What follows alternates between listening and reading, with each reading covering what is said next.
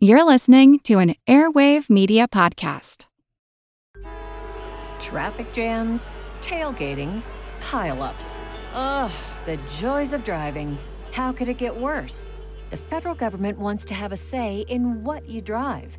That's right. The Biden administration's EPA is pushing mandates that would ban 2 out of every 3 vehicles on the road today. Don't let Washington become your backseat driver. Protect the freedom of driving your way. Visit EnergyCitizens.org. Paid for by the American Petroleum Institute.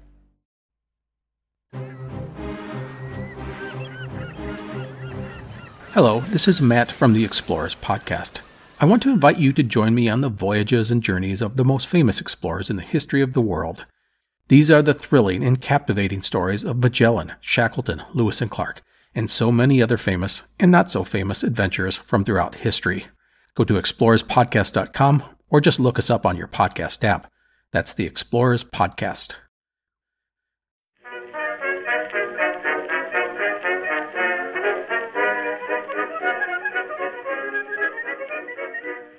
Hello everyone and welcome to History of the Second World War, Episode 44, The Spanish Civil War, Part 9, Struggles for Power. This week, a big thank you goes out to Kazakh for their support on Patreon, where they get access to special ad-free versions of all of the podcast episodes, plus special Patreon-only episodes released once a month. If that sounds interesting to you, head on over to historyofthesecondworldwar.com/members to find out more information. After the initial military campaigns of the war, on both sides of the conflict, there would be a series of political maneuverings. On the nationalist side, after their attempts to take Madrid, and with it being clear that they had several campaigns ahead of them, Franco would move to ensure that he remained firmly in control of the nationalist military and political institutions. The primary threat to this control was from monarchists and fascists, either within the growing nationalist government or among the paramilitary groups that had joined the nationalist side in the war, but were at least technically outside of military control. On the Republican side, the disagreements were the same political disagreements that we've been discussing since the very beginning of these episodes. However, in May 1937, they would result in violence centered on Barcelona. The core disagreement was around central control. The anarchist groups and other groups that were part of the Republican coalition were very resistant to growing central control, especially because of certain groups that were strongly pushing for that control.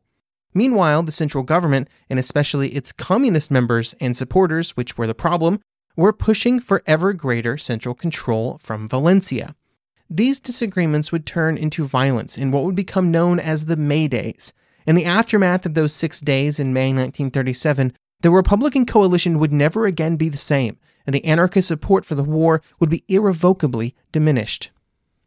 While Franco had been put in control of the nationalist military during 1936 at the meeting in Salamanca between several nationalist officers that we discussed a few episodes ago, and while this also allowed him to take political control of the movement, that did not mean that everybody else was thrilled to have Franco in control of the nationalist government. The original plan for the coup was to install a General Sanjuro at the head of the coup and then put him in the position of military dictator of a monarchist government. However, these plans were destroyed when the general was killed in a plane crash on July 20th, 1936. After the revolt turned into a larger civil war, Franco would maintain military command, which gave him de facto control over everything that happened within the nationalist area of control, even if there were still those who hoped that Franco would not maintain that control after the war was over. Franco would approach the issue of maintaining political control in different ways. First, he would ensure that, from the view of the public, all of the nationalist military successes were seen as his successes, and all the failures were either not discussed or were blamed on other factors. Second, there were steps taken to make sure that the nationalist groups maintained as much control as possible over the territory that they controlled. For example, in March 1937, a series of decrees were signed that abolished the freedom of association in public meetings, which made it easy for Franco's government to prevent any unification of dissent. Other laws were also put in place to start reversing many of the changes that the Republic had introduced into Spanish society during the previous years. Public holidays were changed, a new currency was introduced, and the schools were put back under the control of the church. These were just some of the many changes that were made starting in 1937 to start to take nationalist beliefs about what Spanish society should be and put them into practice.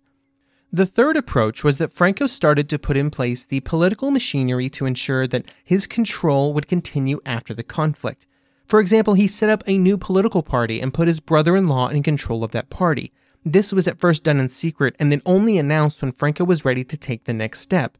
This next step was for Franco to publicly force the acceptance of this political party as the new and only party allowed within the nationalist government.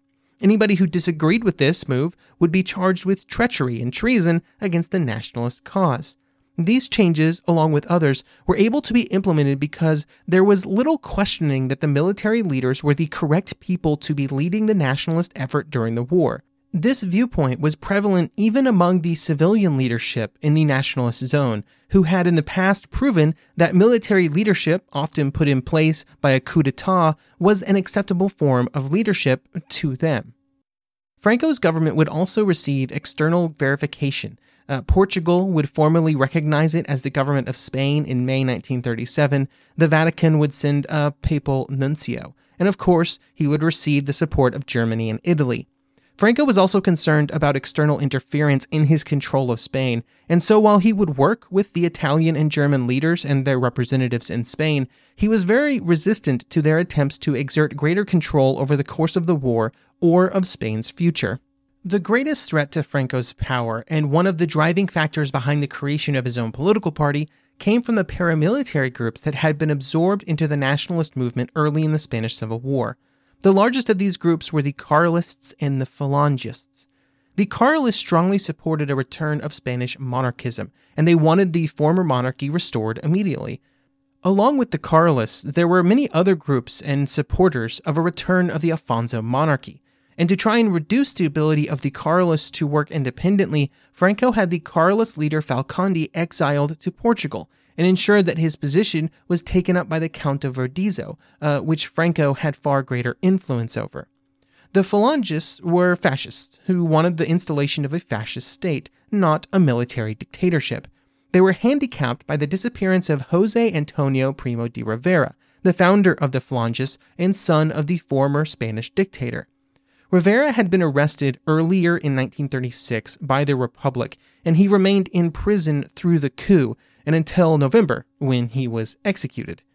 The news of his death was suppressed on Franco's orders, leaving the group leaderless, but still hoping for Rivera's return. None of these groups presented an immediate threat to Franco's leadership. However, he had long-term concerns about their loyalty and their actions. For all of these groups, Franco had the same solution. He would fold them into his own party that he founded and that he had complete control over. And this was called the Falange Española Tradicionalista y de las Juntas de Defensa Nacional Sindicalista, or Traditionalist Spanish Phalanx, and that of the Councils of the National Syndicalist Offensive. While these actions assured the support of the pre-existing political groups, there was another problem that the nationalist leaders and the military had to find a solution for. Even with the Army of Africa, and then the 100,000 or so volunteers that were brought into the nationalist military in the opening months of the conflict, they would have to resort to conscription to fill the ranks. The vast majority of the troops on both sides would eventually be conscripts, with a roughly 10-to-1 ratio of conscripts to volunteers for the nationalists. These conscripts were not politically motivated, and any ideological differences between themselves and the enemy were far out of their area of concern.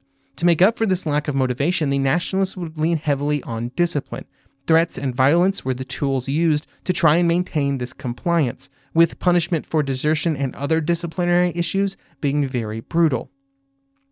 Along with these efforts to maintain their own forces, the nationalists would also be very open to incorporating former members of the Republican Army.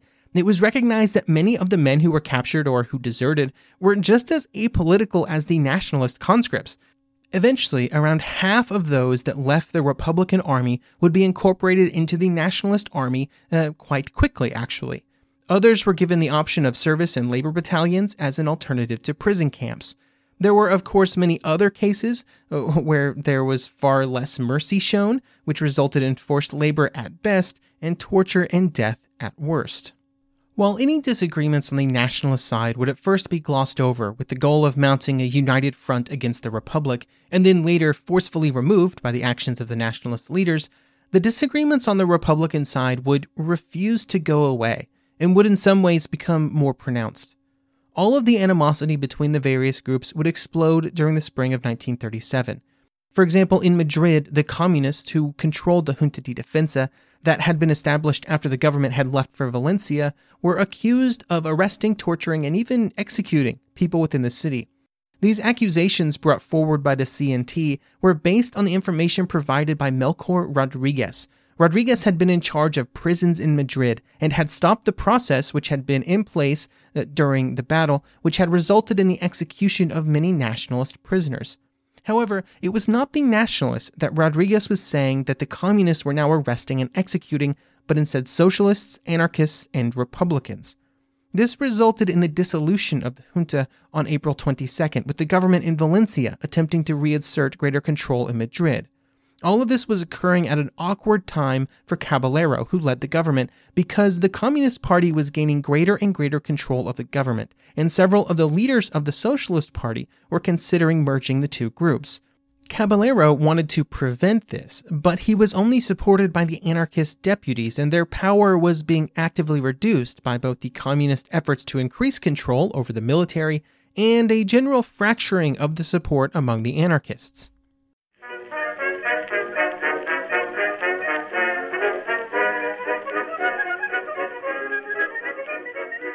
eBay Motors is here for the ride.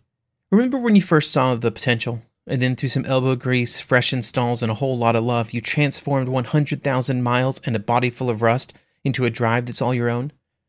With over 122 million parts for your number one ride or die, you can make sure your ride stays running smoothly.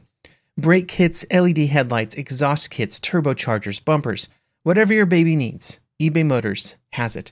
And with eBay Guaranteed Fit, it's guaranteed to fit your ride the first time, every time, or your money back. Plus, at these prices, you're burning rubber, not cash.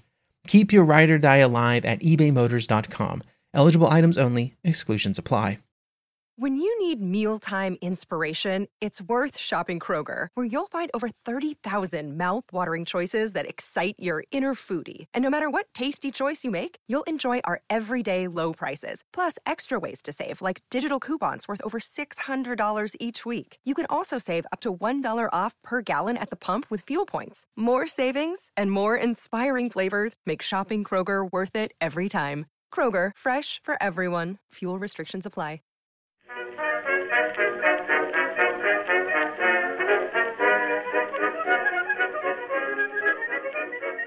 While these political maneuverings and discussions occurred in Valencia and Madrid, in Barcelona the disagreements between the communists and other groups would very soon result in some very real street violence. Tensions had been rising leading up to the spring of 1937, as the Catalonian government, with growing communist influence, wanted to reassert its position of control over the various militias and unions that had gained so much power during the coup. As a reminder, it was in Catalonia that the events of July 1936 could best be described as a revolution, and an anarchist one at that. On May 2, 1937, the workers would be told to not allow themselves to be disarmed, with the message that, quote, "the storm clouds are hanging more and more threateningly over Barcelona." This proved to be a warning sent out at a good time, and it would be one prompted by information gathered based on phone conversations that were overheard by anarchist members working in the Barcelona telephone exchange. On the very next day, the Generalitat, the government of Catalonia, with the support of Valencia, began to assert greater control. It began with the Communist Commissioner of Public Order, Rodrigo Salas, and 3 truckloads of communist assault guards arriving at the Telefónica. Once they arrived, they were fired at by anarchist militia members, and news of the confrontation quickly spread all around Barcelona. As it appeared likely that violence might spread, several CNT representatives would meet with the Generalitat and its president, Luis Companys. They believed that the best way to defuse the situation was to demand the resignation of the Commissioner of Public Order, Rodriguez Salas, and the Minister of Internal Affairs in Catalonia, Artemi Aguirre. The Generalitat refused, but discussions continued, and while they continued, a general strike was called for the next day. Barricades were erected on May 4th, groups of worker militias were armed and began to prepare buildings for fighting, and that fighting would begin to occur all around the city, with the workers' groups firing on the assault guards and the assault guards firing back, and other government-supporting groups also joining in. With local events escalating so quickly, representatives from Valencia arrived to try and negotiate a way out of what was happening. This included the National Secretary of the CNT and representatives of the UGT, the Socialist Union.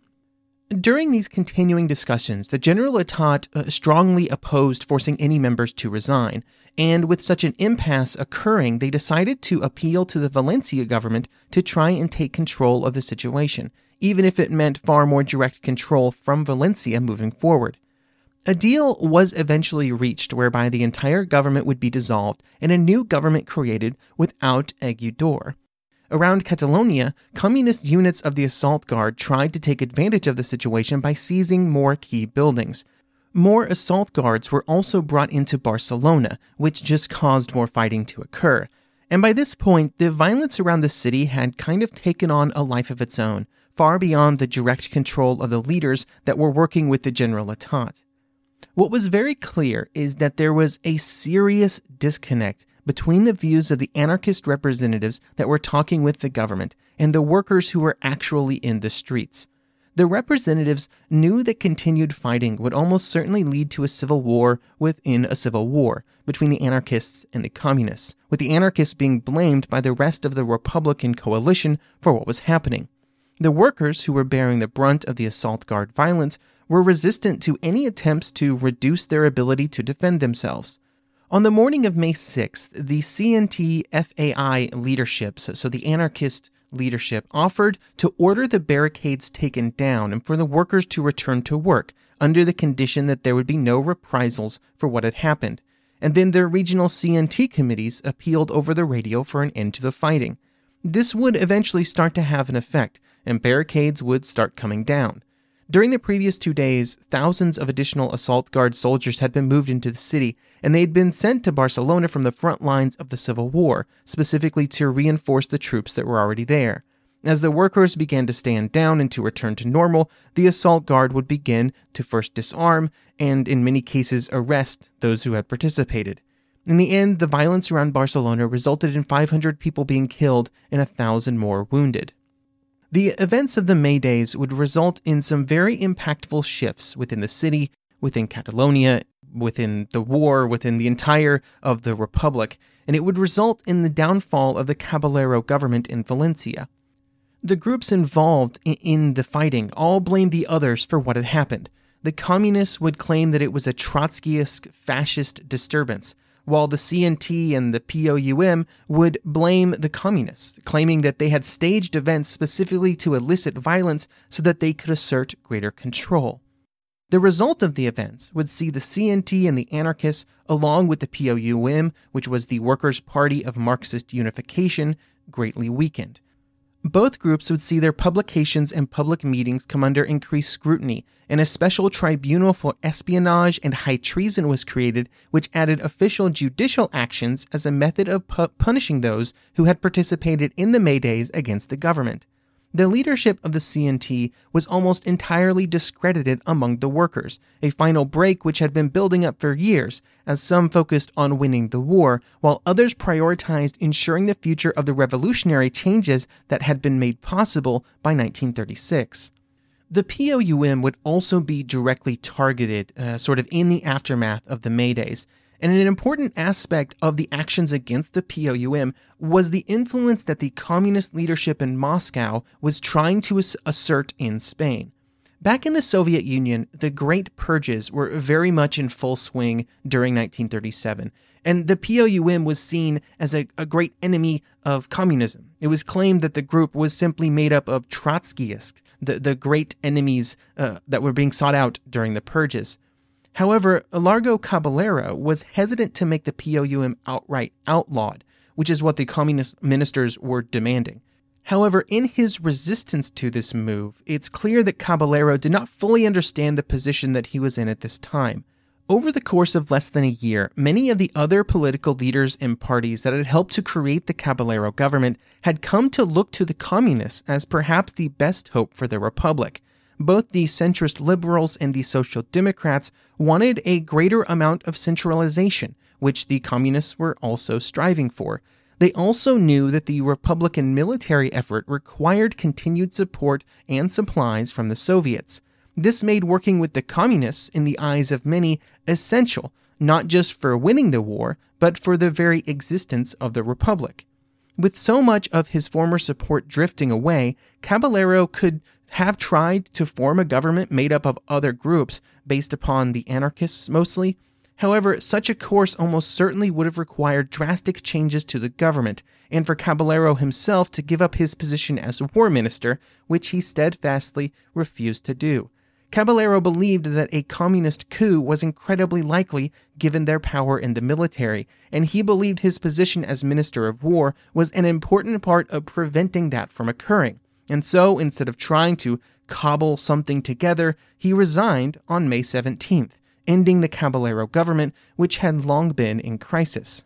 To form a new government, the socialist Juan Negrín, who had been the finance minister in Caballero's government, was installed as prime minister. The official communist influence on the government was quite small, 2 mostly unimportant ministries, with the rest filled with socialists, liberals, and Republicans.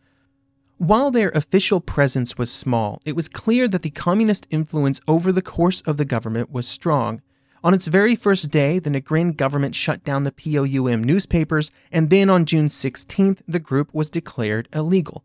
POUM leaders were arrested, along with their families in some cases, and the leaders were taken to a secret prison in Madrid. It would be claimed that the POUM had become a fascist organization, actively trying to undermine the Republic.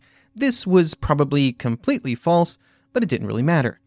The power of the elected legislature, the Cortes, was also almost entirely removed, and the new government very quickly became a top-down affair.